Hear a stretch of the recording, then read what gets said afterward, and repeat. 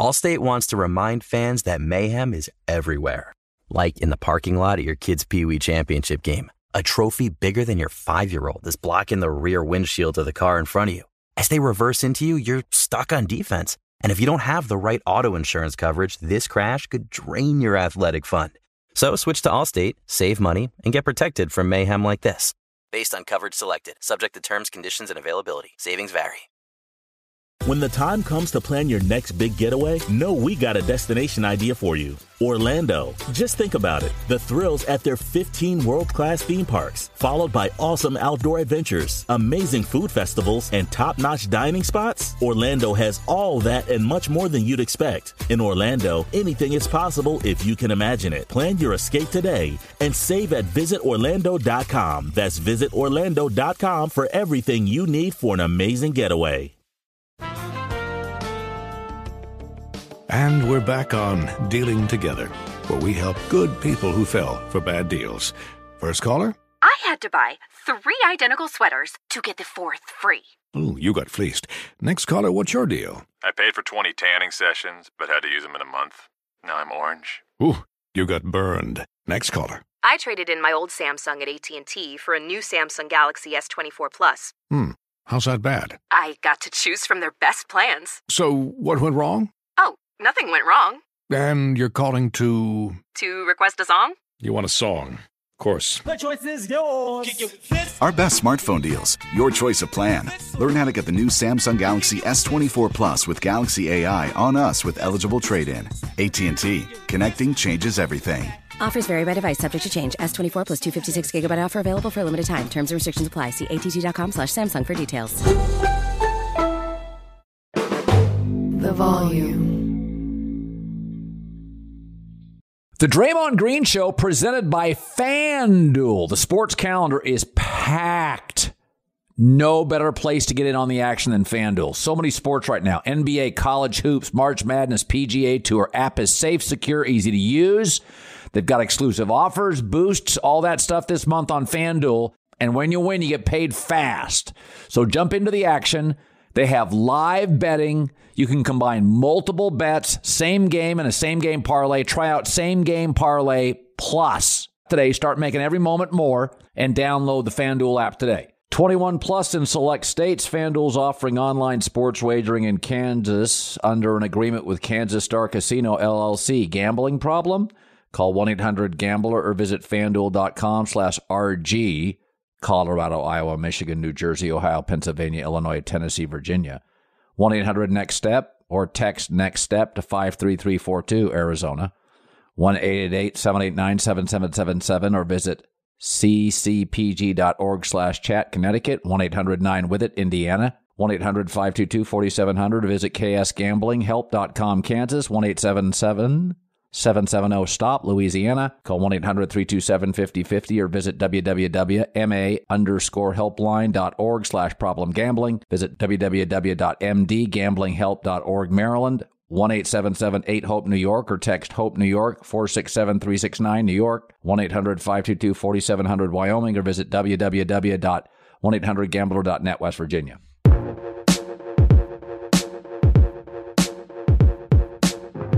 What's up, everybody? Welcome back to the Draymond Green Show. This next guest I am excited to have. Number one, he's a guy who has a voice, who's not afraid to use their voice. But as you know, come on the Draymond Green Show, you got to have a resume. That's just how it goes. That's just what it is. You got to have a resume. It's exclusive. You got to have been to accomplish something. And this guy right here, not only did he accomplish something, he actually beat me in the NBA Finals, provided the biggest comeback in NBA Finals history, coming back from down 3-1. As you know, the Cleveland Cavaliers, they came back.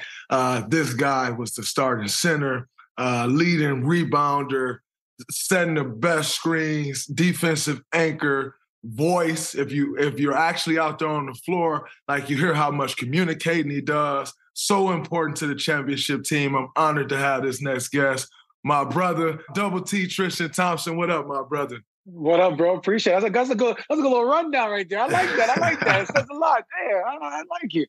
Appreciate having me.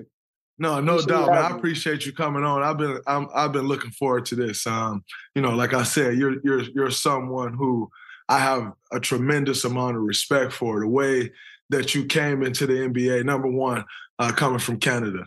Basketball started to become big in Canada just as you were growing up. And to take hold of that, come to America on your path, go to Texas, get to the NBA, fourth pick, absolutely amazing. And I just really want to start off by talking to you about that. Like growing up in Canada, I saw the Carter Effect, the documentary, The Carter Effect, and how much impact Vince Carter had on basketball. But growing up young in Canada, before all of that started happening, did you even have a thought of like, I want to play basketball, I want to play at a high level, and I want to go to the NBA? No, to be honest, being a Jamaican background, my first love was soccer. So growing up as a kid, 6, 7, 8-year-old, it was all about soccer. It was soccer. And to be honest, I didn't even think about basketball or even NBA. And to be honest, it wasn't really until Vince Carter when I was like, I started hitting a growth spurt, and I said, you know what? Keep getting these handballs on the soccer field. I said, let's try basketball. It looks fun. Guys are jumping high and dunking. So I said, why not try this sport out? And then, how popular Vince Carter was and the Nike commercial with the Nike shocks and see how electrifying, always windmilling or dunking on Tim Duncan. I was like, I want to play basketball and I want to make the NBA. So that's how it was for me. And at what age did you actually start playing?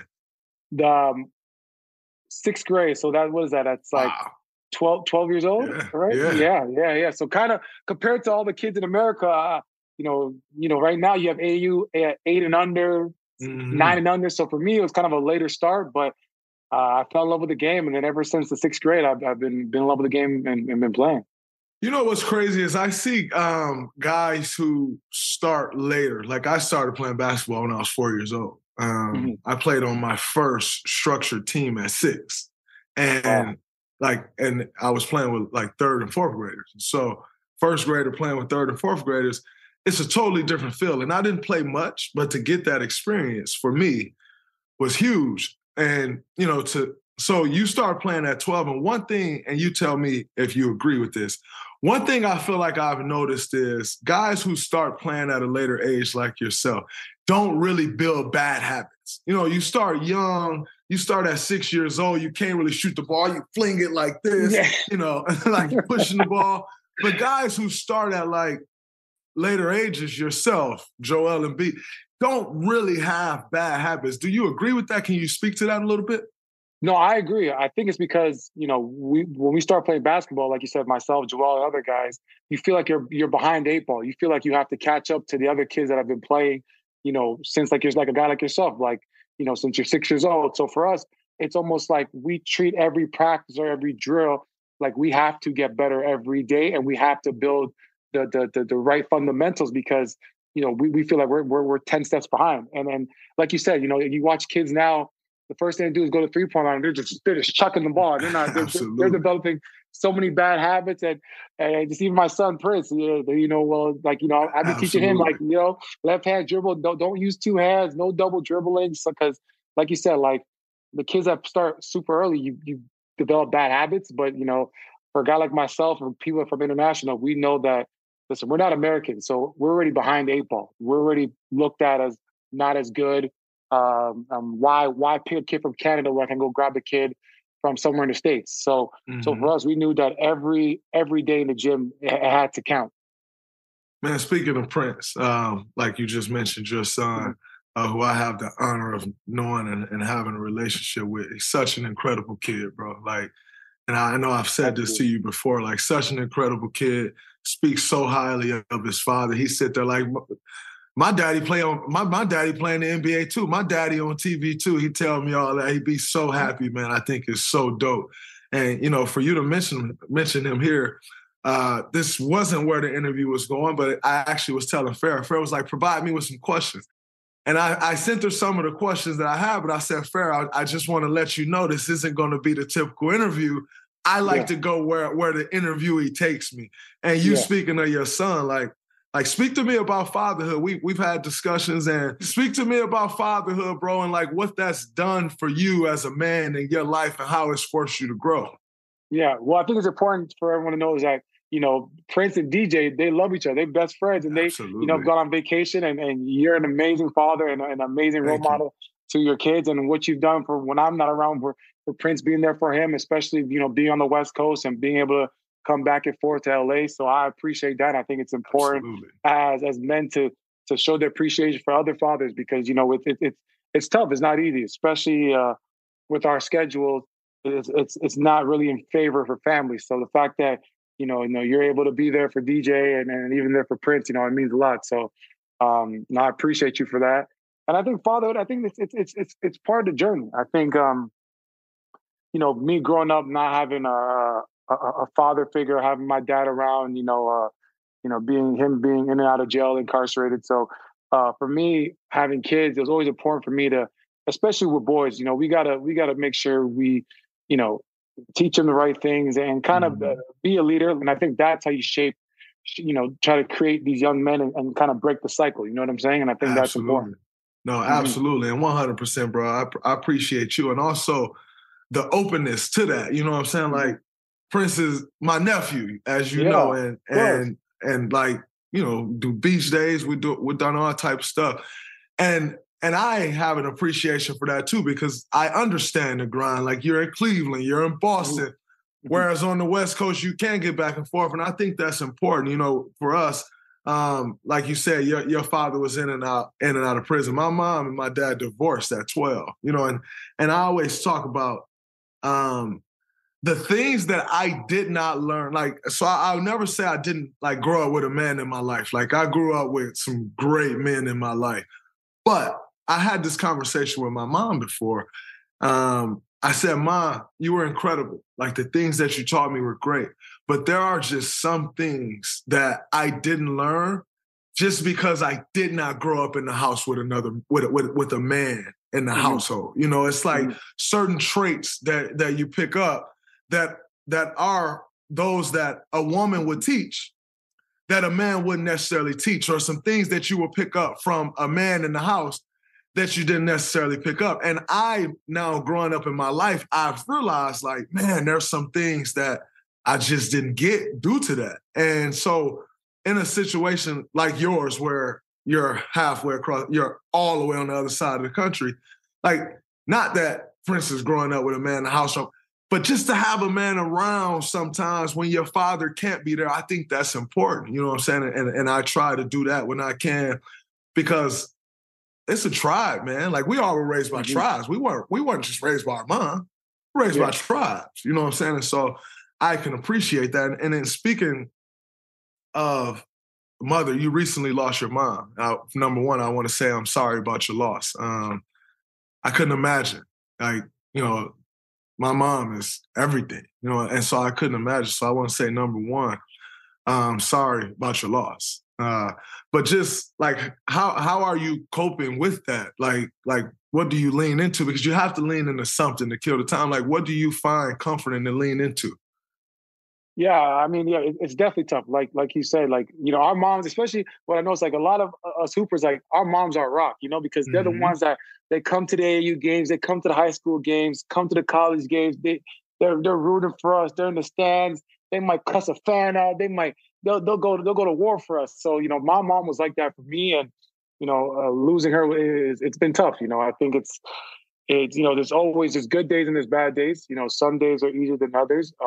What I try to do is keep myself busy, but try to give a lot of my love and my time to my kids, just because, they give me peace of mind, and they give me a purpose. Of course, we all have a purpose in life, but I think, when times are tough and things are dark, when you look at your kids and see them, that's where you get that light. Like, all right, I can do this. You know what I'm saying? I got to do it for them, and I got to be strong for them. Like, my mom was a type of woman that says, there's no time for sitting around. You got to get up and be active. Men have to have ambition. Men have to get up every day and keep it pushing. You can't be lazy. You know what I'm saying? So that's what I took from her work ethic, and I just try to do that with being in this state. 'Cause it's not easy. It's tough. I get so used to waking up in the morning with her living in Toronto, the 3-hour difference. Waking up to text messages from her, and not getting that no more.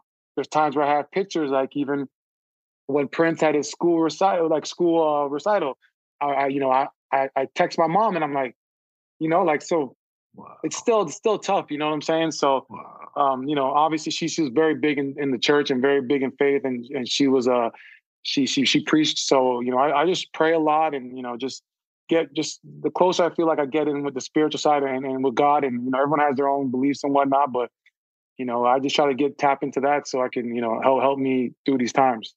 Absolutely, bro. Man, I couldn't imagine. And your mom took care of your brother. I grew up having seizures, epilepsy. I had seizures. Really? Yeah, I had seizures. Cool. I was actually born having a seizure. So I was told this story. I was born, and my grandfather said, "Why is that baby shaking like that? Like, baby shouldn't be shaking like that." They never figured it out. I think when I was like 6 or 7 years old, I had like a real seizure, and I went on medicine. And I was on medicine until I was 28 years old. I had my last seizure when I was 14, 15. And I was on medicine for it until I was 28 years old. I started talking with a neurologist, and he was talking about, hey, man, I think you can stop taking the medicine now. Like, we should start weaning you off. I'm like, actually, I already weaned myself off of it. Like, and like, I happen to, like, I'm blessed, and I don't take that for granted at all. You have a younger brother who has a much more serious case, epilepsy. And now you taking on that responsibility. I want to shed light on that, not to share your business, but more so to show what type of person you are. Because I think a lot of times in the media, people get so caught up in someone's personal life that they and what they do with their life that they forget to see the good in people. And just speaking of the type of guy you are, you've taken that on. Like, speak to me about that, because that's challenging. Yeah, no, it's I'm the oldest of four. My brother, that's 27, so he's on his own in Toronto, and then I have the middle child. He's 18, so he's living with my brother right now, and then I have Amari, who's 16, who has epilepsy, and he's with me full time and under my care full time. The type of epilepsy he has is called LSG. It's basically, if you want to put it in a nutshell, basically what 1 in 100 people have epilepsy, but he's 1 out of 2 million that have this type of epilepsy. And I guess if you have to rank it, it's one of the worst case epilepsies out there. So for him, he's disabled, and we have to have 24-hour care for him. So I have to have caregivers, and nurses that have actually dealt with cases like this, just because, his seizures are very severe, and if they're not treated right, it could be very bad. So for me, I take that responsibility at the end of the day. Like, that's family. And my mom always told me, when you're blessed, you bless others, and you always take care of your family, regardless of the situation, and then to me, the reason why, I'm so close to Mark, because to me, it's like that one piece of my mom that I have left, and because she basically, once I got to the NBA, she retired. I told her, no more working. She was a school bus driver. I said, just take care of Amari, focus on Amari, and I'll take care of everything else. So, I've taken on that with myself right now, and he's done much better being out here. And it's always better when you have sun. But it was the snow and gray clouds in Toronto right now. It's too depressing. So Amari's out here. He loves California. He's starting to gain weight, and he's smiling more and more happy. And it's just, you can just see his energy and spirit. Of course, it's even though he doesn't talk, of course, people always feel. He might not be able to talk or be able to articulate how he's feeling, but you could tell when this first happened with my mom, you could tell he was more and more depressed, didn't really want to eat, was more bundled up in a ball in the bed. But now that he's, as time has passed, he's, and there's a big shout out to the caregivers that I have, the nurses that are taking care of him, that are giving him the love, in addition to the love I'm giving him and my family's giving him, because, they're, even though they're getting paid to do a job, they're going above and beyond. And we have him going to, birthday parties with the nurses to so it's great. So, it's challenging, but it's part of my journey, and I'm trying to make my mom proud. So. That's special, man. That's special. Yeah. That's special. I think your mom said it best. We get put in these positions, and the reality is you're placed in these positions to bless and help others. And for you to do that, like, you don't have to do that. You could easily have someone else do that. You know, you can have someone else take care of it. You can pay for someone like you. That's honorable, man. And I feel like those are the stories. Like that was when I started this podcast, it was for stuff like that. It was let's talk about Tristan Thompson playing basketball and not like, oh, well, he had 13 rebounds today, but he only had 7. Like, yeah, my son can see he had 13 rebounds on the stat sheet today. That's another reason I started. But also, like, the good in us. You know, no one ever really talks about the good because they say it doesn't sell. You know, the controversy sells, they say. Yeah. No, 100%. that's lazy. That's lazy. That's just they don't want to do the homework. They don't want to do the work. Exactly. No. Yeah. Talking about Tristan Thompson and Amari sells as well, you know, and it's refreshing and people need to hear it. And so I thank you for sharing that story with us because you didn't have to, but I can take something away from that, and I think everyone else can take something away from that. So I think that's absolutely incredible. I agree. I think that's the one thing that I think with your platform and what you're doing is like changing the narrative. And you know, and one thing I love about you is that you'll get on that mic and and the good thing is that the difference between you and other people that we won't mention their name is that, listen, you can stir the pot and you can light a fire under someone's ass, but you actually have the knowledge. You have both, which makes you a fucking problem. You know what I'm saying? And I appreciate it. And that's why the media is afraid of you, because it's like, you know, even with myself doing ESPN, like they just think we're just like, you know, black basketball players that just go play basketball, don't know nothing about the game, but they don't realize that like we study the game, we have knowledge, and we study what goes on in the world, and we see the trends. Like we see that if a GM from we'll name it. If a GM from Cleveland, if a rumor comes out and people are like, oh well, if a certain reporters are cool with certain GMs, so you know if a report comes from this guy, you know who's talking. And I think you called that out. You called that out, and it's just like, you know, the fact that we know that stuff and we're changing the narrative of how people perceive us. They can't stand that because the guys that have these positions that we're in are usually the guys that never played basketball. Yeah. Probably were maybe the G or the ball boy, but the fact that we actually hoop and we have the knowledge and we have the feel, like it scares them. That's why they fear you. So, you know, I also keep doing your thing, bro. Like we gotta change that narrative. You know what I'm saying? We have to. And we are the new media, baby. You know, I'm gonna tell you one. I'm gonna tell you one that I hate. Basketball players that start acting like they didn't play basketball. That start acting like they not one of us. Like, bro, like, I get it. Like, you can be a part of the media. I am a part of the media now. You're a part of the media now. Mm-hmm. But one thing I'll never forget is I played basketball and how that feels. You know what I'm saying? Like, what that's like. And, like, it irks me when I see guys get up there and forget. Like, yo, you sat in that same locker room. Like, you dealt with these same issues. You dealt with these same things. That irks me more than the guys that didn't play and talk stupid.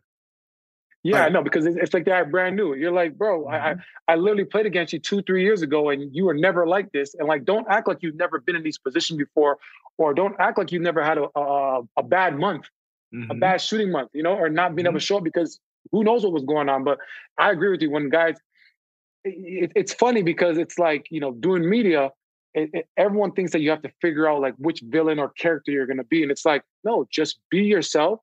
And if you just have knowledge and you just know if you stand on what you believe in and you just know what you're talking about, people are going to fall in love with you because people want organic people. People don't want to deal with the fake. Listen, you want to, if certain guys are on TV, they want to just stir the pot, and that might last for a couple of years, but to have longevity, you're going to have more than just, you know, absolutely. Than just you're actually going to. You're actually going to have to analyze something. Like, not tell us what the stat sheet. Oh, man, this guy shot awful. He was 5 for 21. Well, I can see that. All right, what else you got for me? Why was he 5 for 21? What did that defense do to make him 5 for 21? Did he just miss shots that he normally makes and he was 5 for? What actually happened to get him to 5 for 21? Yeah, like, break the film down. Show us what's going on. You know what I'm saying? Exactly. A lot of guys look at like stats and just talk. No, show us what's going on. Maybe it's a matchup that this guy has struggled the last 5 games against. When he plays against this guy, he struggles. Like, give us more, man. Give us more. You know what I'm saying? Absolutely. Absolutely. Yeah. And in speaking of these things and family, and I want to move into your career because I think, like I started this thing off with, your career was amazing. But before we actually get into the meat of the career, I want to ask you something that I will watch, and I know all of the pressure that we're under. Like, we are under an immense amount of pressure all the time. Schedule is absolutely insane. Mm-hmm. Two things that you did that I thought was absolutely amazing. One, you dating your second child's mother, through Chloe, and her fame and attention that she draws. I don't think people understand the draw that then has on you, right? Like, because you have to take on that schedule. You have to take on like that fame. You have to take on, if it's this event, I may be in the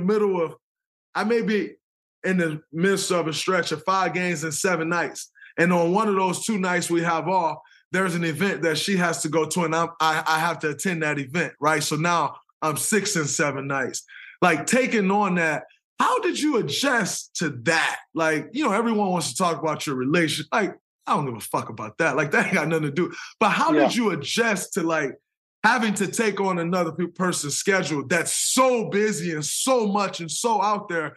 Because that's a huge thing. And to stay locked in and focused like you did, like, how did you take on it and like channel that? Yeah, I think it's definitely, like you said, dating someone that's a high profile and dating someone that's in the public eye and whose career is very public, you take on that. It's no different than, with your wife, like now she had to take on to your NBA schedule. And, like in Chloe, she had to take on to my NBA schedule. I think the great thing about, about your wife and about, when I was with Chloe, is that they understood how much we love the game of basketball and how much we are invested in it. And they, during the season, she put a lot of her stuff on hold because she wanted to be there for me and support me. And that shows a lot about her character, and it shows how much she's invested in the relationship. So during the season, it wasn't tough at all, because it was more so like the way we viewed it was, during NBA season, it's about the NBA, and then the summertime is more focused on her because, for us, our summer, it's more kind of freelance. We freelance, we work out. I can get up at 6 and be done with all my stuff. Get 2 workouts in and treatment. I can be done by noon. So during the season, it wasn't so tough, just because she sacrificed a lot to be in Cleveland with me. She was in Cleveland with me majority of the season, and she'd go back and forth, and that was a sacrifice that she made that I give a lot of respect to. But during the summertime, like you said, it was there's definitely events you want to go to because you want to be supportive. At the end of the day, when you're dating someone, you want to the way they support you, you want to support them, and that's what a relationship's supposed to be. It's supposed to be a union. It's supposed to be it's a team. You know what I'm saying? It's no different than hooping, having your brother's back. So during the season wasn't tough. During the off season, it was much easier just because we didn't have a crazy schedule. Would there be times if we were playing the Lakers and we were on a 4-day trip, like we played the Lakers and Clippers when I was with Cleveland, the West Coast trip, there'd be times where we have an event, but it's tough, but you make those sacrifices because, you love someone and they would do the same thing for you. But in terms of just being a public eye, it's just, it's a bigger microscope, but you gotta be prepared for that. And you gotta, listen, I've made more mistakes than for enough men's lifetime, and so I've learned the hard way. But I take accountability. It was on me. At the end of the day, as a man, you got to look in the mirror and say, I made these wrong decisions, and I hurt someone I love, and I hurt loved ones around. Because if you make a mistake and you hurt the initial person, you're not just hurting them. You're hurting yourself. You're hurting my mom, my brothers, her family. You're hurting everyone that has any bit of love for you. Because at the end of the day, everyone just wants to see you happy. And when something, negative happens that you put yourself in, everyone feels bad and they wish it never happened because they know you have a good heart. It's part of the growing pains. I think growing up as a kid, you always have your OGs and your older guys. And they'll tell you, hey, like, I remember Richard telling me, like, hey, like, you gotta grow up. If you're gonna date someone, you gotta be fully locked in and 2 feet in. And I'd be like, okay, yeah, you listen. But as kids, you put yourself in positions and you make mistakes, and sometimes we got to find out the hard way, and it's just part of the journey. And I of course, I wish it never happened. Of course not, but you got to be accountable at the end of the day. And there's a lot of times where, a lot of the mistakes I was making, it was because, I was searching for something that it was just always in here. You know what I'm saying? Like Absolutely. I realized, and that's almost a part of our game. That's the part of sports with athletes is the sad part, even though like I'm going off topic, talking more like just being You're a never man. off topic here, brother. You're never off topic here. Yeah, I think the sad part about being an athlete, or the tough part, is that we're always taught to like, kill or be killed mode, my way or the highway, my shit don't stink. I could do whatever I want. I don't care who. So we're taught that because we're always in competition to get to that next. It's like the pre-drive. You want to move up the spot, so you got to take this guy down. He might be the nicest guy. He might be German Fredette, who's a heavy Christian, but you gotta go and destroy this guy because you want his spot. And absolutely. And developing that mindset as an athlete, it sometimes hurts your relationships because you don't understand how to view someone else's side or feel what someone's feeling. You almost say, hey, I'm just going to do this and I'll live with the results. But then shit happens where, you fuck up and my bad for cursing, but you fuck up and curse as much as you want on here, champ. Yeah. So you start, you fuck up and you're like, fuck, like, why do I keep making these mistakes? And I know right from wrong. I'm not a dumbass. I know right from wrong. But then you got to like, for me, I did a lot of therapy and like self-help and self-growth. And I realized that a lot of shit that I was doing was from what I've seen what my dad was doing, or, like I said, breaking the cycle, because I don't want the mistakes I made. The mistakes my dad made to my mom is the mistakes that I made to women that I've been with in my past. I don't want Prince to do that. I want to break the wheel. And the only way to break that cycle was I had to stop that. I had to fix that, be in control, because I don't want him to do what I've done. And when I'm 60, I see him 25 or being with someone or married, seeing him make same mistakes I make. That means I didn't do my job as a father. So until I understood that and put myself in a vulnerable position to kind of let myself open up and figure out what was triggering me to make these kind of stupid actions, doing stupid, immature shit. Once I figured that out, then I was able to grow and kind of like blossom and mature. And that's what's helped me so much. And I think with this time not playing on the NBA schedule, I've done more time to help myself be just a better human being, because majority of my life is going to be non-NBA than NBA. You know what I'm saying? Being a professional athlete. So I got to start at some point starting to grow, and with having more time on my hands, I wanted to do that. Yeah, that's special. I think that's great. It takes so many people, most people, so long to find that, like to find that from within, to find like, I want to go get some help. If I want to go talk to somebody, I'm cool. I'm going to go talk to somebody. I'm going to go get some help. You know what I'm saying? So I applaud you on that. But, and switching gears and moving forward to your career, because that's a whole book in itself and everything that's going on. I want to start pre-draft. There's this common misconception that LeBron James is one of the first, is the first clutch client. It's actually not true. No. You are actually a clutch client before LeBron James.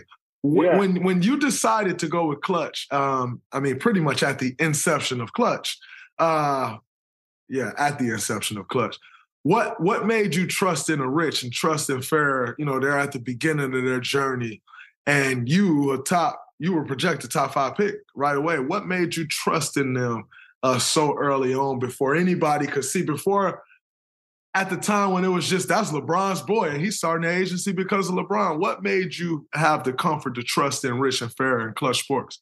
When I met Rich, he was under CAA with Leon Rose, and that was LeBron's agent during that time. And I committed at Texas early. I committed at 10th grade because I don't care to talk to these older men and just have them lie to you. Like, I commit early. I don't want you college coaches calling me, okay? I'm in high school. I want to be on AIM. I want to kick it with my friends. So I commit early. You aimed yourself, G. Yeah, I know, right? The sidekick of the dollar day plan. But it was the same thing. Yeah, it was the same thing for like picking an agent. Like, it was, for me, it was like, I trust Rich. I'm comfortable with him. He wants the best for me.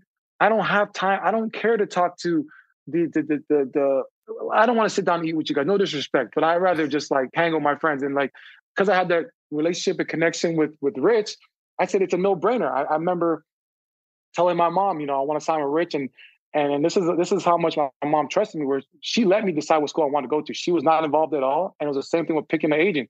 We sat down and Leon was there, and Leon was talking. We weren't even paying. We're like, Rich, what are we doing? Like, let's just sign. Like we already know. We know what we're doing. We're family already. We're already past it.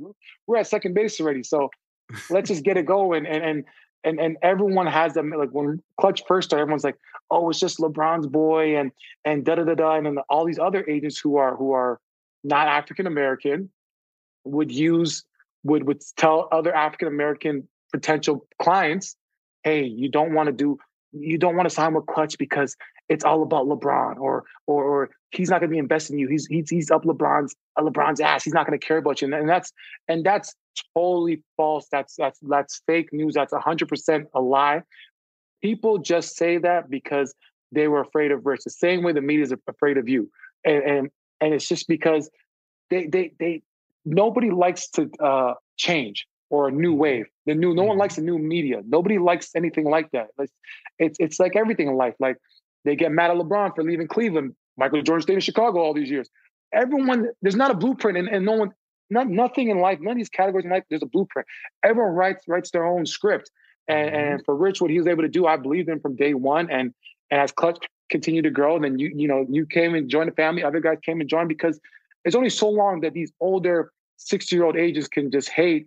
And there's only so many times you can use that. He cares about LeBron or do it. Like, It's only so much you can use that. And you're like, you know what, bro? You don't even come to my games.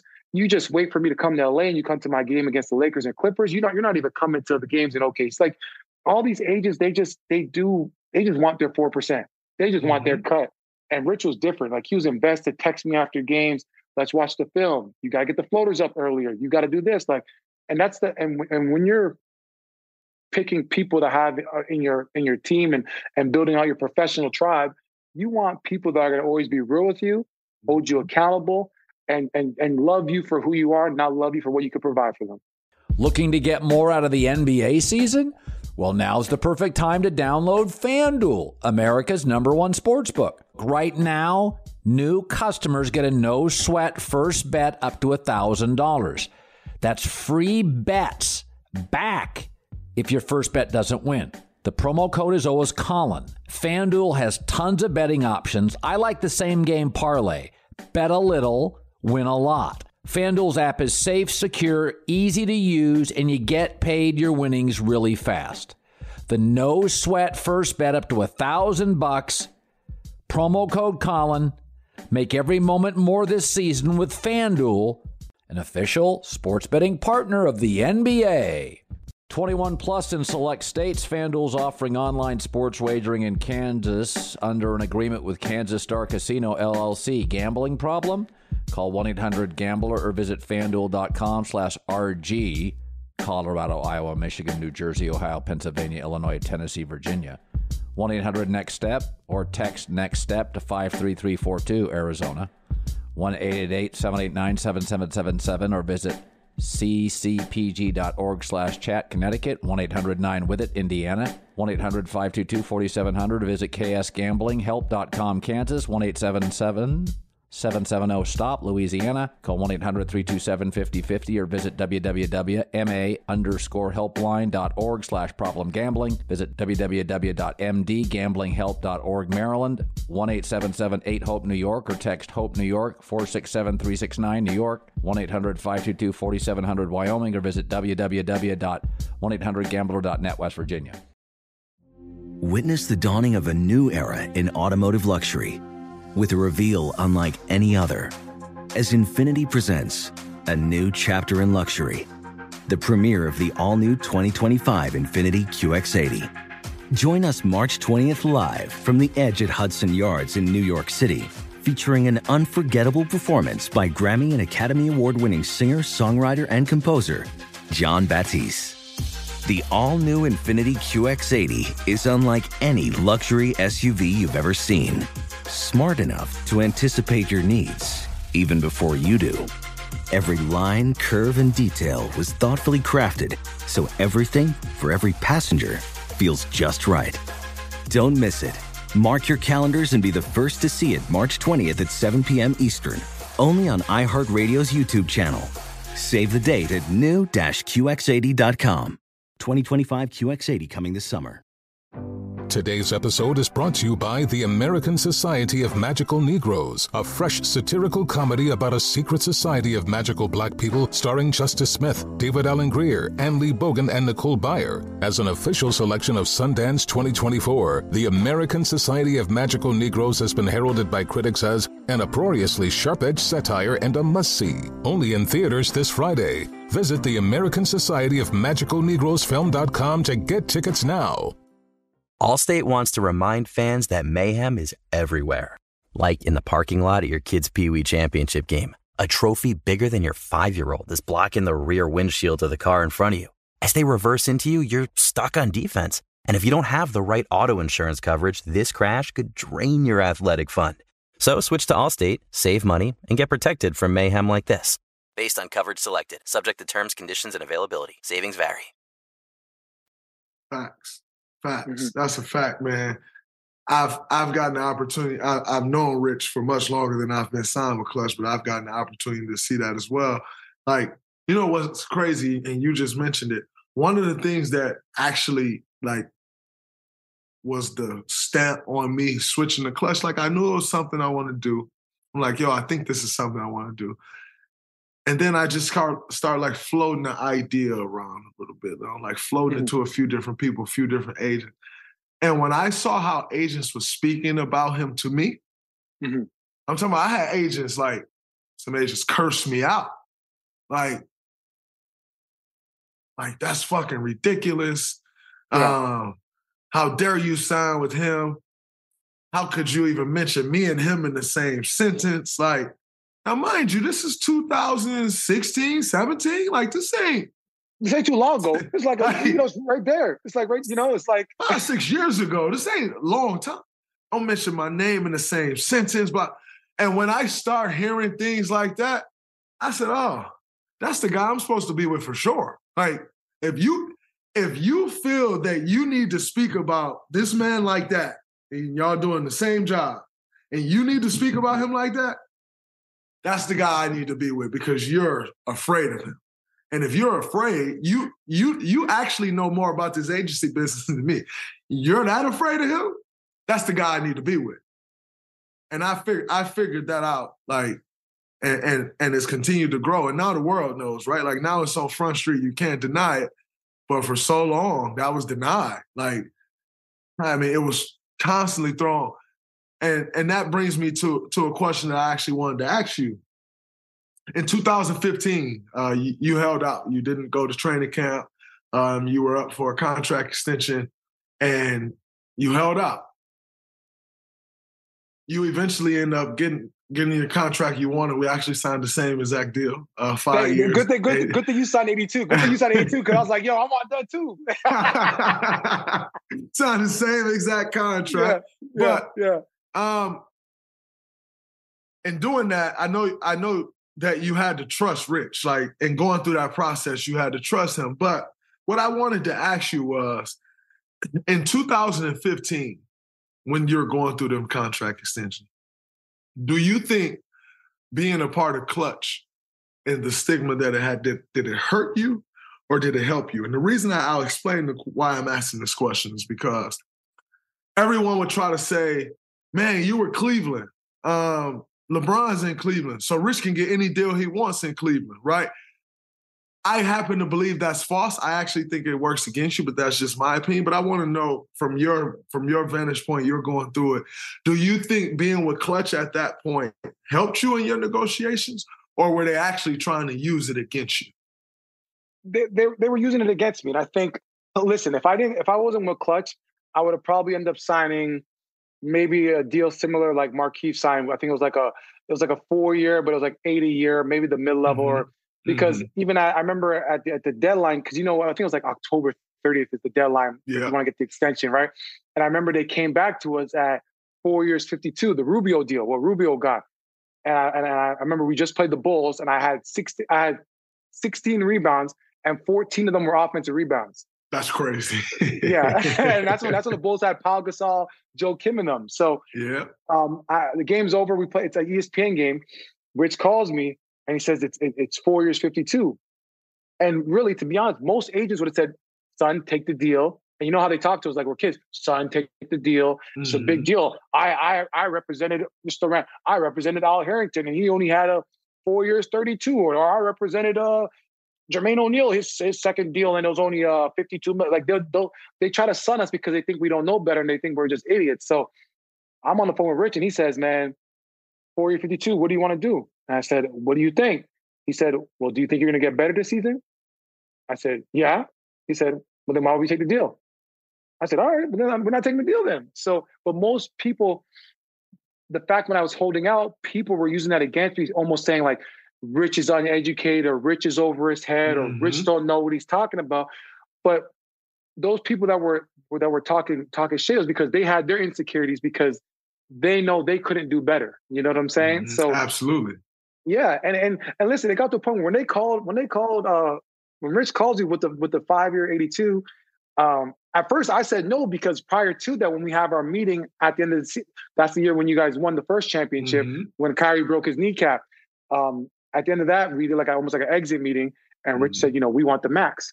If anybody asks you, say you want the max. So the max back then was 5 years, 90. But what Kawhi got with the Spurs. So in my head, I was so, and if you talk to Rich, I was so into that mode where whenever I saw somebody, they'd be like, "What were you holding out for? Chris Middleton just got 5 years, 70." I said, "No, I'm going for the max." I remember even coaches would call me, like coaches that we know, and you'd be like, "Man, he really called you trying to get a feel for it?" I remember a coach called me, and he's like, "You're not going to take this deal that Cleveland offered you at 70 or 75? I said, "No, I want the max only, or leave it alone, or don't call me." And I was so locked into that max mode. When Rich called me, he's like, 5 years later, I said, "Nah, max." He's like, "No, double T. That was just part of it to get the number up. To get the number up. We out. We at the penthouse now. We at the pearly gates now. Just got to take the deal." So, having a guy like Rich, the media would almost say he's over his head, but really it's because he knew the market, he knew the game. And at the end of the day, it's, could Cleveland find a replacement for Tristan Thompson? And the answer was no. Yes. So what Rich always said to Dan Gilbert is, what's the cost of winning a championship? Is winning a championship worth $82 million? And Dan sat there and he said, "Yeah, we got to pay. We got to pay. If we got to raise tickets," Rich said, "Figure it out. Raise ticket prices, raise parking, figure it out. But you'll make it up somehow." It's no different than what you would Golden State. And I always tell people this. And people will say, "Well, Draymond, this, that." Listen, there is no Draymond Green walking through that Golden State door. That's why they had to pay 82. And guess what? They paid 82. And then when they gave you the extension, the 4 years, 100, they had to do that because guess what? You guys were in a position at that moment. You guys are in a position where you guys are just in the finals. Everyone is still in their prime. Steph is still playing at a high level. You have to keep competing. You can't go from being in the finals to now just being in the lottery. And you just built a new arena and you spent billions of dollars. You have to stay competitive. So you have to bring your glue guy back. It's no different than Marcus Smart. People say, "Why did Marcus Smart get that extension?" You have to. When the guys are at their peak and playing at a high level and competing for a championship, and when the city has that expectation and the media's created that, you have to keep paying the players. You got to pay to play, baby. You got to pay to play. And that's why you got your deals. And listen, if you're not on the Golden State Warriors, there's none of those 4 chips. There's none of those rings. Those 4 rings don't exist if you're not on that team. And I tell everyone that every single day because that's the God honest truth. And listen, even Game 7, you had 32 points. You led the game. I think you led the team in scoring that game. I did. And I said, yeah, you led the game in scoring. So I'm saying, like, people got to understand that it's building a team and these contracts. It's all about fit. Just because I got 82 doesn't mean doesn't mean that if I was on the Raptors, I would have got that, or a different team. Yeah. Because at that right moment, I fit that puzzle piece, and that's what it costs. Absolutely. And I think another thing that people don't understand is this. The Cleveland Cavaliers, because they had your bird rights, could actually pay you that 82. Whereas opposed to if you wanted to go to another team, they would have to use salary cap space to pay you that 82. Cleveland can pay you whatever they want to pay you because they have your bird rights. They can go into the luxury tax and pay you. However, what people don't understand about this situation is because they are in a luxury tax, if they let you walk, they can't just go sign someone else with that money because they then don't have that person bird rights. So what they could then sign because they're in the tax is a taxpayer mid-level, which is like $6.5, $7 million a year. Well, who are you getting for $6.5 million a year that's giving you the production Tristan Thompson is giving you? The answer is no one. And that's how you negotiate. And that's and hey, man, you did exactly what you're supposed to do. You got what you were supposed to get. And quite frankly, let's face it, y'all won the championship the next year. And it's worth it. It's worth it. At the end of the day, it's worth it. When you look at it and you realize that we broke the 52-year curse, you look at all these deals, all the contracts, you're like, man, it's worth it because business is business. And we got to take care of our business the same way they take care of their business. They don't mind a 7-game series because they're going to make more money. And we're going to fight for all our cheese and all our coins because guess what?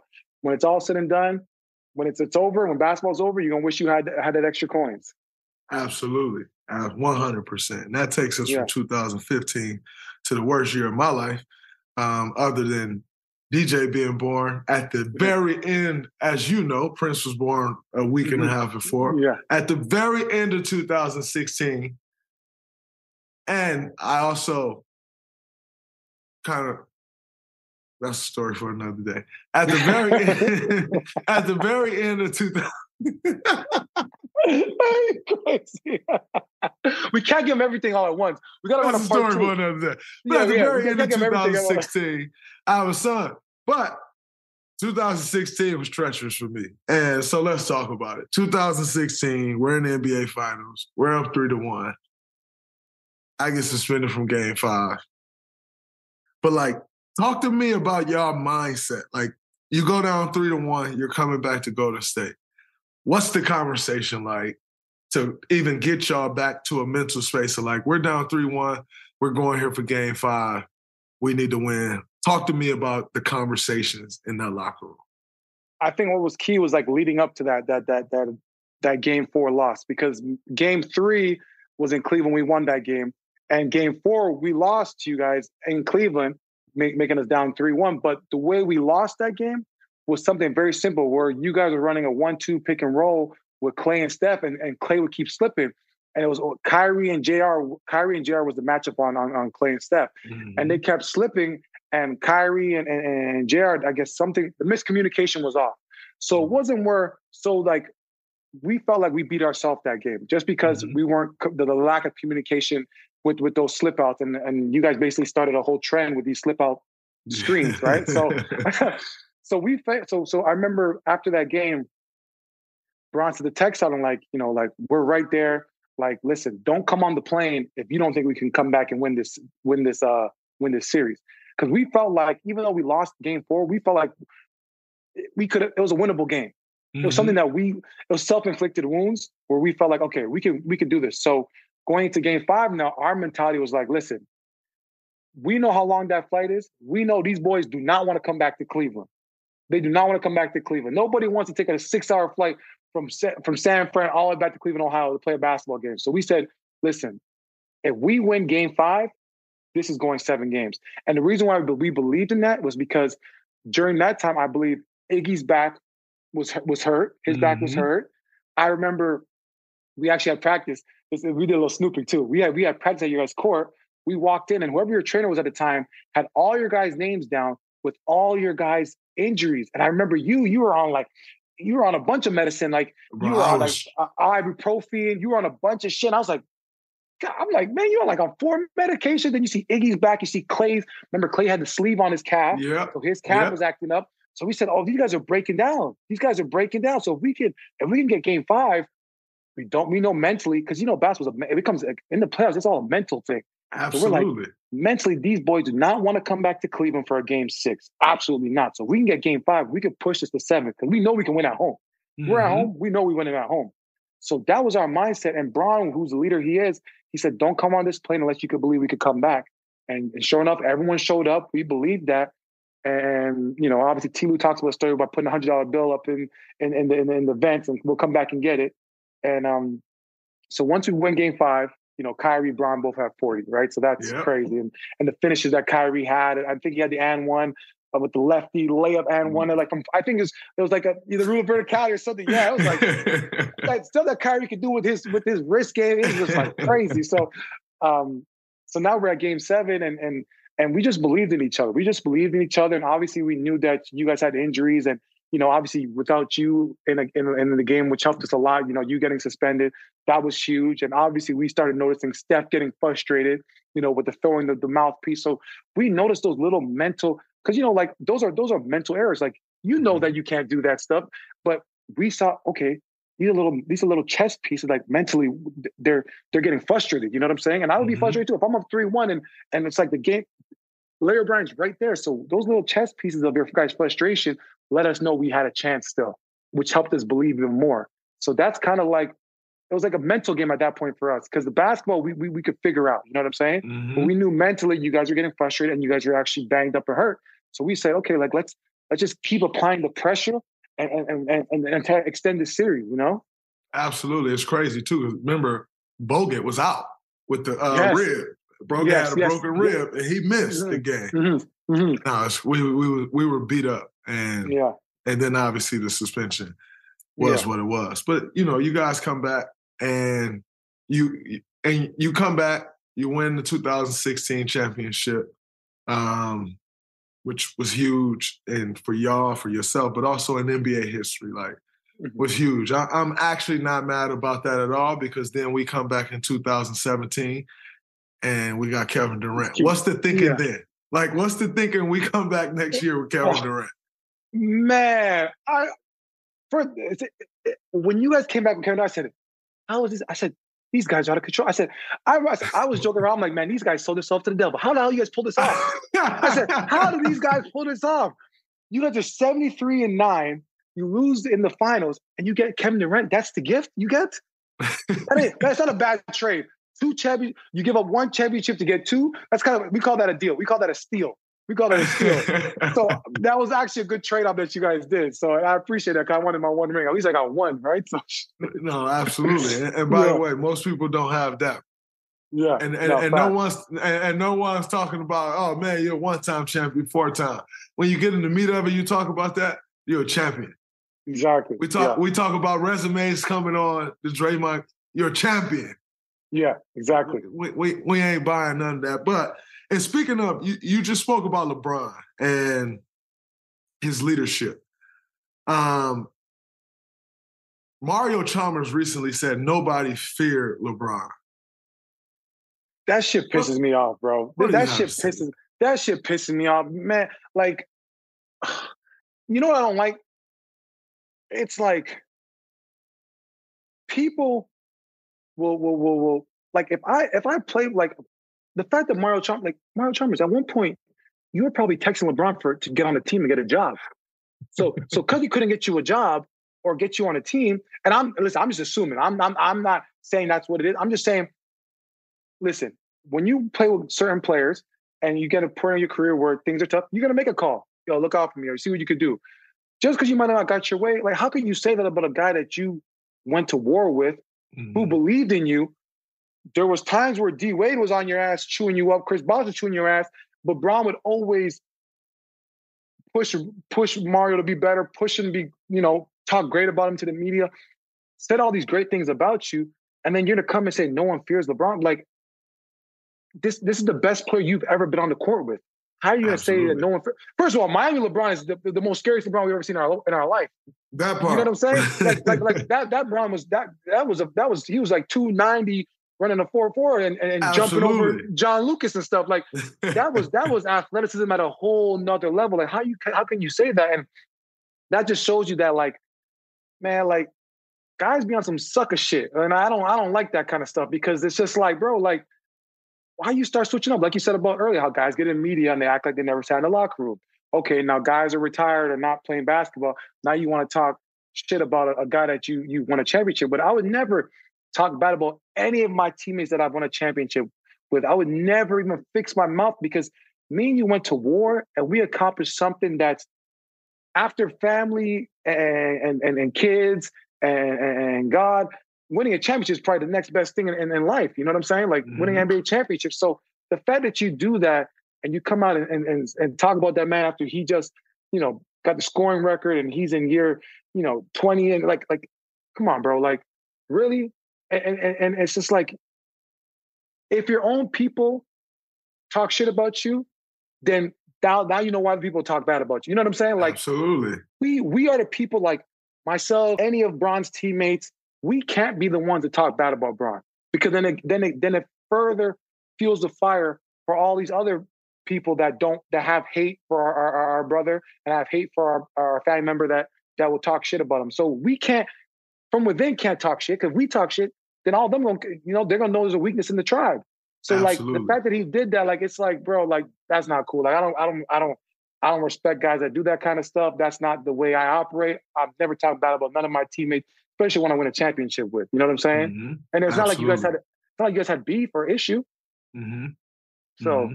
No, I respect it. And one thing I respect is how you ride for Bron because I catch a lot of flack for the way I ride for Bron. And people will say like, "Oh man, you said this about LeBron. That's disrespectful to Steph."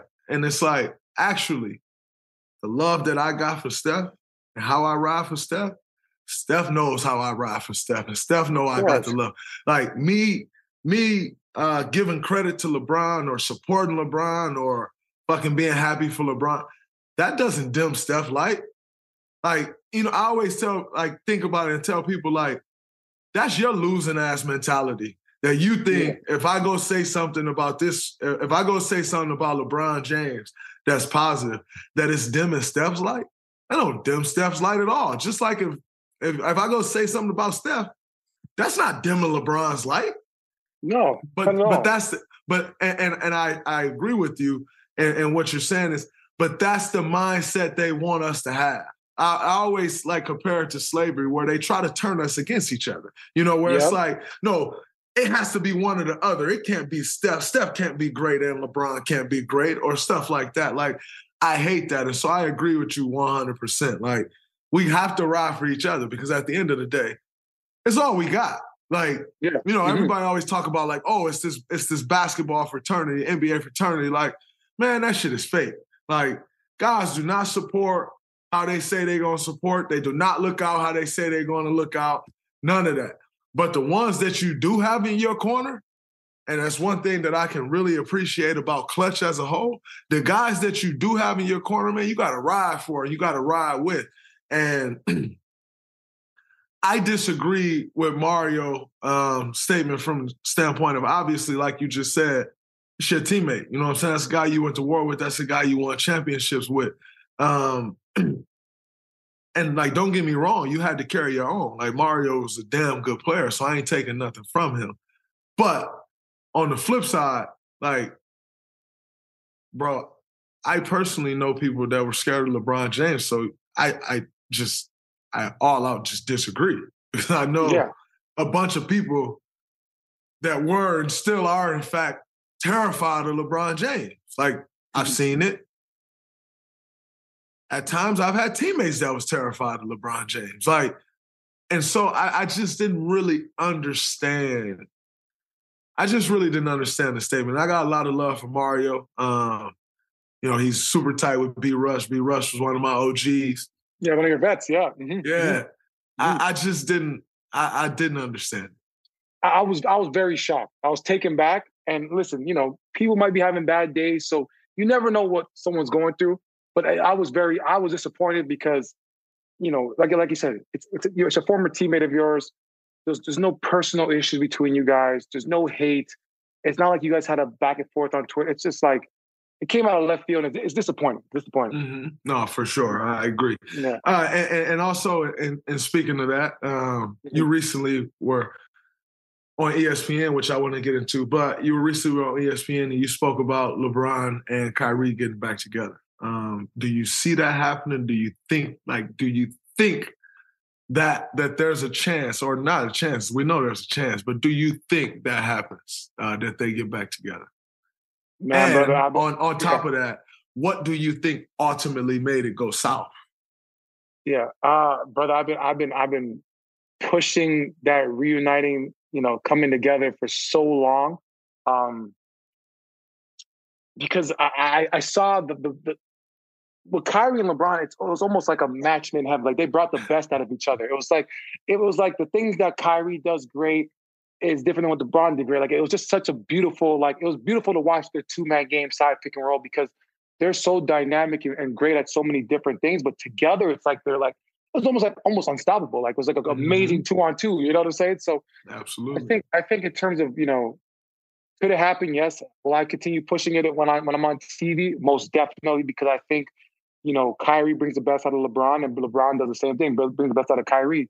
And I feel like it's almost like a story that it's.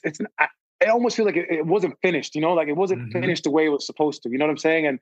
And a lot of duels have had that. Maybe Shaq and Penny or Kobe and Shaq. Like there's so many stories that I just feel like it's not over yet. Like there's still a couple more chapters between them two that they can make some magic happen. So, I hope it can happen. To answer your second question, what went south? I think like in sports, everyone goes through different things. And I think during that time and period, I think, maybe something with the front office and Kyrie, maybe didn't see eye to eye. Maybe we could have did a better job of addressing whatever he may have wanted, because at the end of the day, he deserves a right to have a say in the organization. It's nothing wrong asking for something. He deserves, he earned the respect and the right, and he put that banner up there. He can come into the office and ask for something, whether it happens or not. That's to be determined, because I don't own the team. I don't make those calls. But I think we could have, as a franchise, might have figured out a way to make it work, or dedicated more time to try to make it work. I feel like we might have rushed the trade a little bit, especially with the fact with IT. Listen, I love IT. He's a great human being. I love IT. That's my dog. With him being injured, I was told that if a player is injured, you can kind of void the trade. Yeah, you can. Yeah. So for me, it was more so of a sense where if he's technically not cleared or that hip is not all the way right, why are we in such a rush to make this trade? Because we still have Kyrie under contract, and Kyrie loves the game of basketball. I mean, look, with the Nets, there was times where he probably hated being there, but he still went on the court and he proved himself. And to be honest, he's probably been frustrated with that Nets organization for the last 2 years. But guess what? Those last 20 games with the Nets, he looked like a MVP caliber player. They were going, I think they were 12-4 or something, and they had great road wins against top teams. So one thing about Kyrie, he's a hooper. He's gonna buy in and play. If he's happy or not, we don't know the answer, but he's like hooper. He's gonna go and play. And with the business of basketball, if you're a signature line player, you get royalties. You're not gonna get the royalty check if you sit on the sideline. So he's gonna play. He wants to be an all-star. I just felt like the franchise might have not handled it, maybe rushed it a little bit. Yeah. And we could have took a better time. But that happens. I hope. I love Kyrie. I love LeBron. I would love to see them together in purple and gold. I'm sure you wouldn't mind seeing that. It'd be some good TNT games, ESPN games. You guys would have. Be some good ESPN games. Golden State versus LA. It'd be a good one. No, I'm definitely not against that. We had, as you know, you being a part of it, we had some of the best battles in NBA history. Not just of our time. We had some of the best battles in NBA history. Obviously, that Game 7 being probably one of the most classic games the NBA has ever seen. And so to have those battles, as you know, to play in those games, those are the games that bring the best out of you. It's the Tuesdays against the terrible teams that I'm like, man, y'all can have this shit. I tell people, a soft Tuesday is where you catch us slipping. A soft Tuesday in Detroit, I'm like, man, yeah, I know you're from Michigan. I know you're from Michigan. And when you come home, you like to have a big game. I know every time you play against the Pistons, they always talk about you on the Pistons airway, and they try to get you in a trade. They try to trade for you to bring you home. I get it. But Cleveland Cavaliers versus Detroit Pistons on a soft Tuesday, man. Detroit, y'all can have that shit. Like, I don't want to ready to get home. So I get it. But yes, those game sevens that we get up for, like, and then you would agree, there's certain players in our league that are regular season players, and there's certain players that are playoff players. And I believe myself and you, we're playoff players. We are in the game when it counts and when it matters, because you've seen a lot of guys that have great regular seasons, and then when it gets to the playoffs, man, they tuck their tail and they go from sugar to shit. That part. Yeah. Yo, so speaking of the purple and gold, I got a couple more questions. I'm gonna get you out of here. You recently just had a workout with the Lakers. Everything that I've heard from reports to talking to people that have a bunch of relationships around this league, like everyone came back like talking about the shape that you're in, like how great of shape at your age, at having not played all this year, but how great a shape you in. Like, speak to us about the workout and like just what you went in there and showed, and are you expecting that to come to fruition? Yeah, I'm praying every day that that it comes to fruition. I've been doing 2-a-days all season. It's very easy for guys that are not playing to sit back and relax, but for me, it's I'm so used to. I'm a routine type of person. I'm a routine guy. So for me, it was like, I'm always gonna stay ready and stay right, because when that phone call rings, I need to be ready, because I want to prove to the world and prove to these teams that, listen, I can still play at a high level. Like, I'm watching these bigs and these backup bigs, and I'm like, I will kick his ass. I'll play this guy. But, for whatever reasons that, my phone never rang, it is what it is, and I can't control that, right? I'm not in a position of that. All I could do is stay ready, be a pro. And when I came to the Lakers workout, I wanted to make sure I was in better shape than I've ever been. And I made sure I had my shirt off on purpose. I had my shirt off the whole workout. I got there an hour early, like I was going to practice, because in practice during season, I'd get there an hour early. I did my warm-ups. I got a little activation in. I was on the court, got my touch beforehand, because I wanted to make sure with this workout, I left it all on the floor. Because, listen, there's only opportunity so much in life.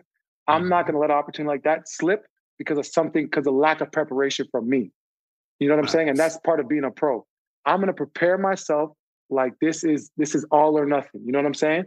100%. So when it came to that Lakers workout, I made sure I was in great shape, dunking the ball, windmilling.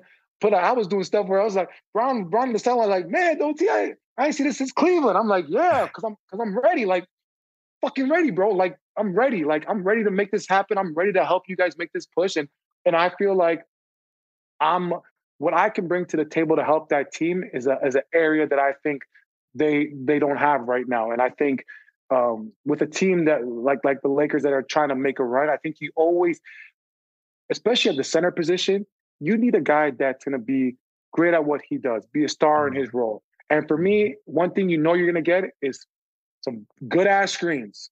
Yeah. A motherfucker who's an offensive rebound, play hard, switch 1 through 5, and compete. And then in the playoffs, those little things like a good screen can get a guy open, get a guy like D'Angelo open, get him going, get him hot.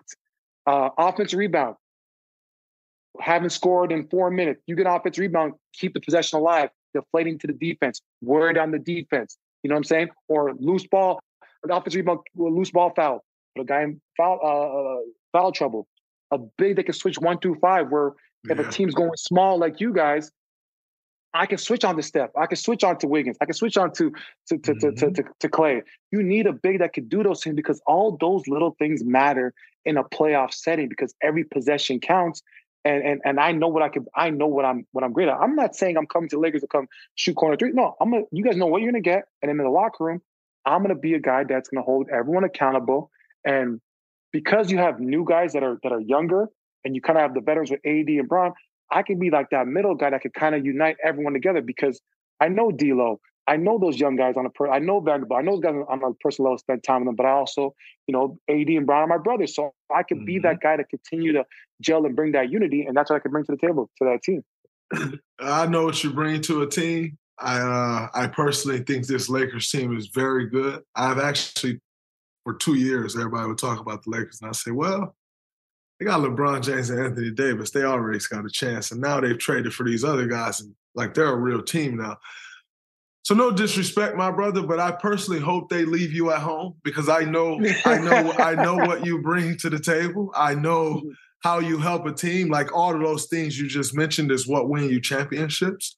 And so the impact that will have on that team, like people can say what they want, talking heads can talk. They are a serious threat in the West right now. Talk about the record all you want. They just got to get in. They get in, they're a serious threat in the West. And so I'm going to just tell you straight right here on the Draymond Green Show, there's a hope that you do not sign with the Lakers, my friend. But I would tell you this, though. the other day, we played Houston, and you're talking about a team that doesn't have a single vet on the team. And so, like, I look at a guy like yourself where you like, my phone didn't ring, and then I asked the question, Houston didn't call? Because what you can bring to even that locker room, see, we always look at it and we like, and that's the competitiveness in us, but that's also this business, which is like, if I'm going to bring a vet in, it has to be a championship team. Now, at this point in your career, probably only want to go to a championship team.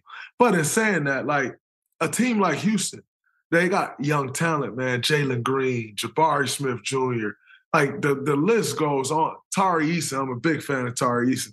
Yeah, he plays his ass off. He plays his ass off. Yeah, I like him a lot. KJ.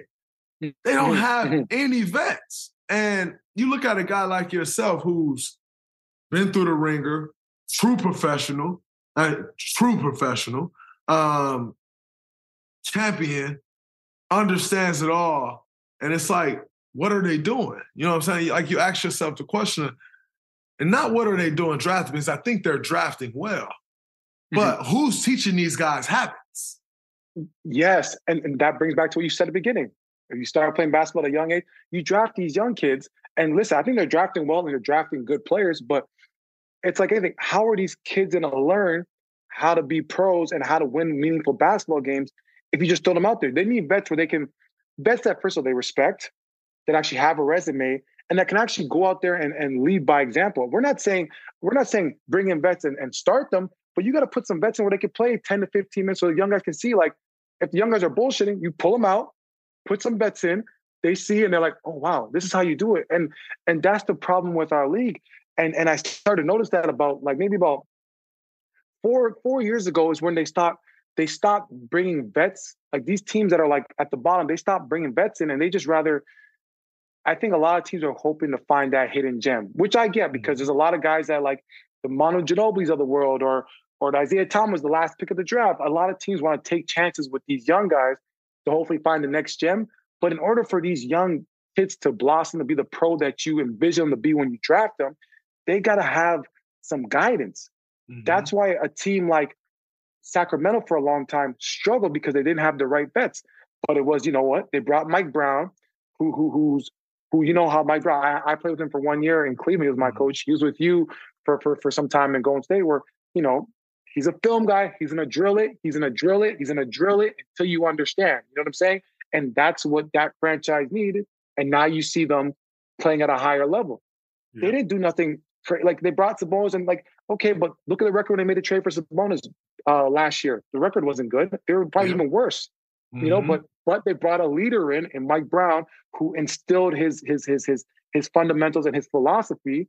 And even though his film session might be 2 hours, you're going to understand this. You know, you're going to understand this.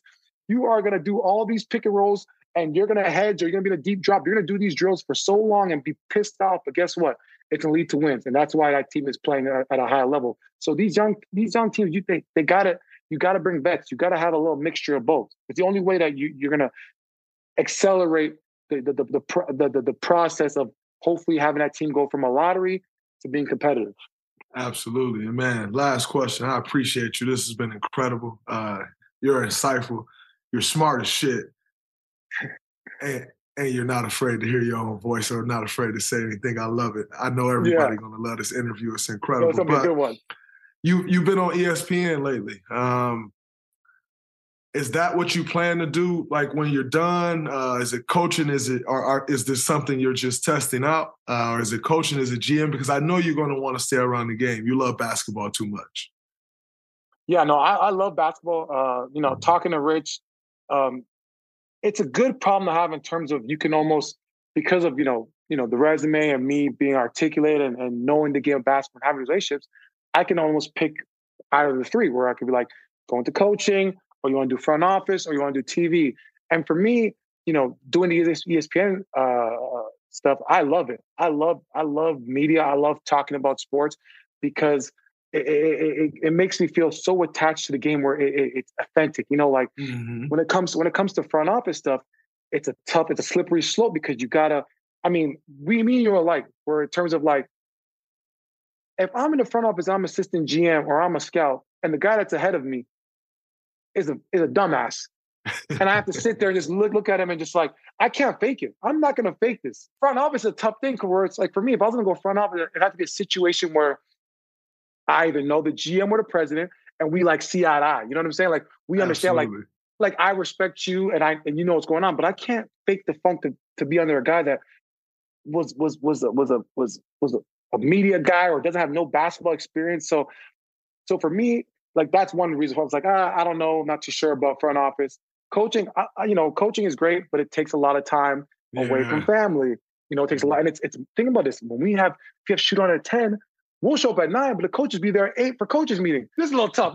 But it's tough. Don't get me wrong. It's not about the money, but I said, just because I've had so much time with my kids right now, and my kids are of age where they're growing up, like I kind of want to be around that. So like media is almost like that perfect balance because it's the hours are not as hectic as the NBA, and I can still stay involved with the game. And media is growing. The new media is growing. Yeah. It's growing at a high level, and it's like they're gonna need more guys like us. Obviously you're still playing at a high level. You're still playing. So, and you're doing your podcast, which is basically you keep your toe in there. so I love that you're doing that. But for me right now, it's like, yeah, I love the ESPN. I love doing it. It's fun. It's good to get after it. And it's something that I really want to continue to explore if I'm not playing no more. Of course, playing is number one. That's why I stay in shape. If I didn't care about playing, I might have look like some other retired guys that be looking like they go from they be like big like this. I'm like, holy shit. You haven't played for 2 years. That's how big you got. Like, geez. So of course, if I'm not on the court, I would love to continue doing media.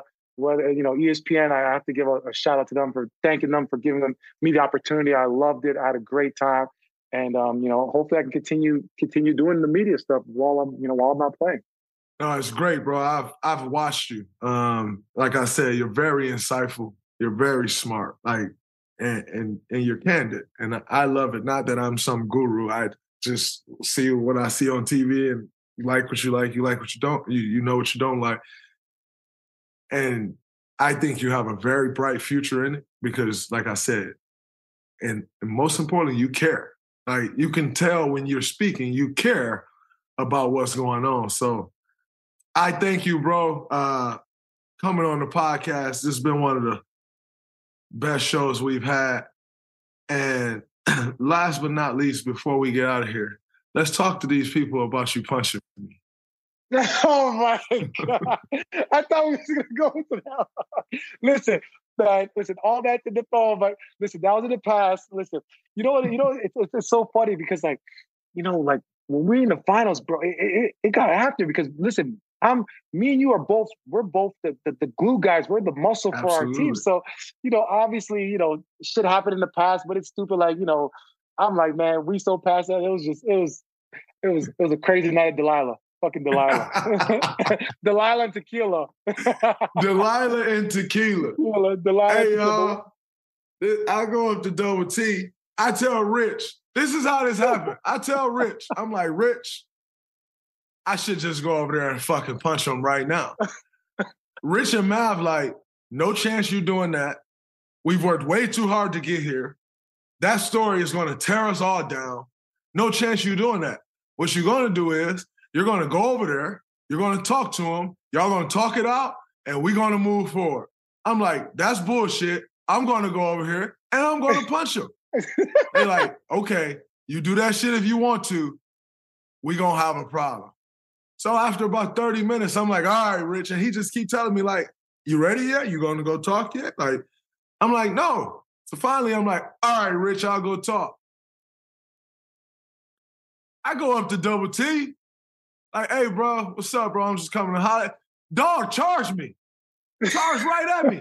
Now, mind you, it's Delilah, tequila, drinks, floor slippery as hell. So dude charged at me. I'm sliding back. Yeah, the tables are getting pushed. People are grabbing me. I'm like, man, what the? We were just so lame. I was like, man. But guess what? The good thing is that we made up that night, and we had some more shots. We had a great night, and even though I lost my 2-carat diamond earrings, good thing I had them insured. Insurance dropped me after, but it's all good. It's all good. So there y'all have it. There you go, people. Yes. My brother, Double T, I appreciate you, brother. My brother, thank you for having me. I'm super proud of you. Best of luck the rest of the season. Keep doing your thing. Don't let nobody ever change you, even though I know that's not going to happen because you are stubborn as a fucking nail. So I know that's not going to change. So keep doing your thing. Thank you for having me on your show. Hopefully everyone's going to enjoy it, love it, and we keep the good times going. I appreciate you, my brother. Thank you for coming on the show.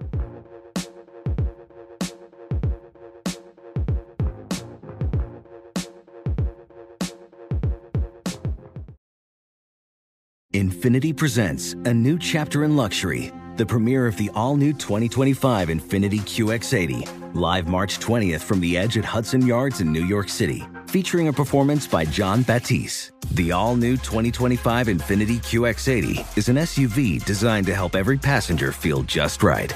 Be the first to see it March 20th at 7 p.m. Eastern, only on iHeartRadio's YouTube channel. Save the date at new-QX80.com. Don't miss it.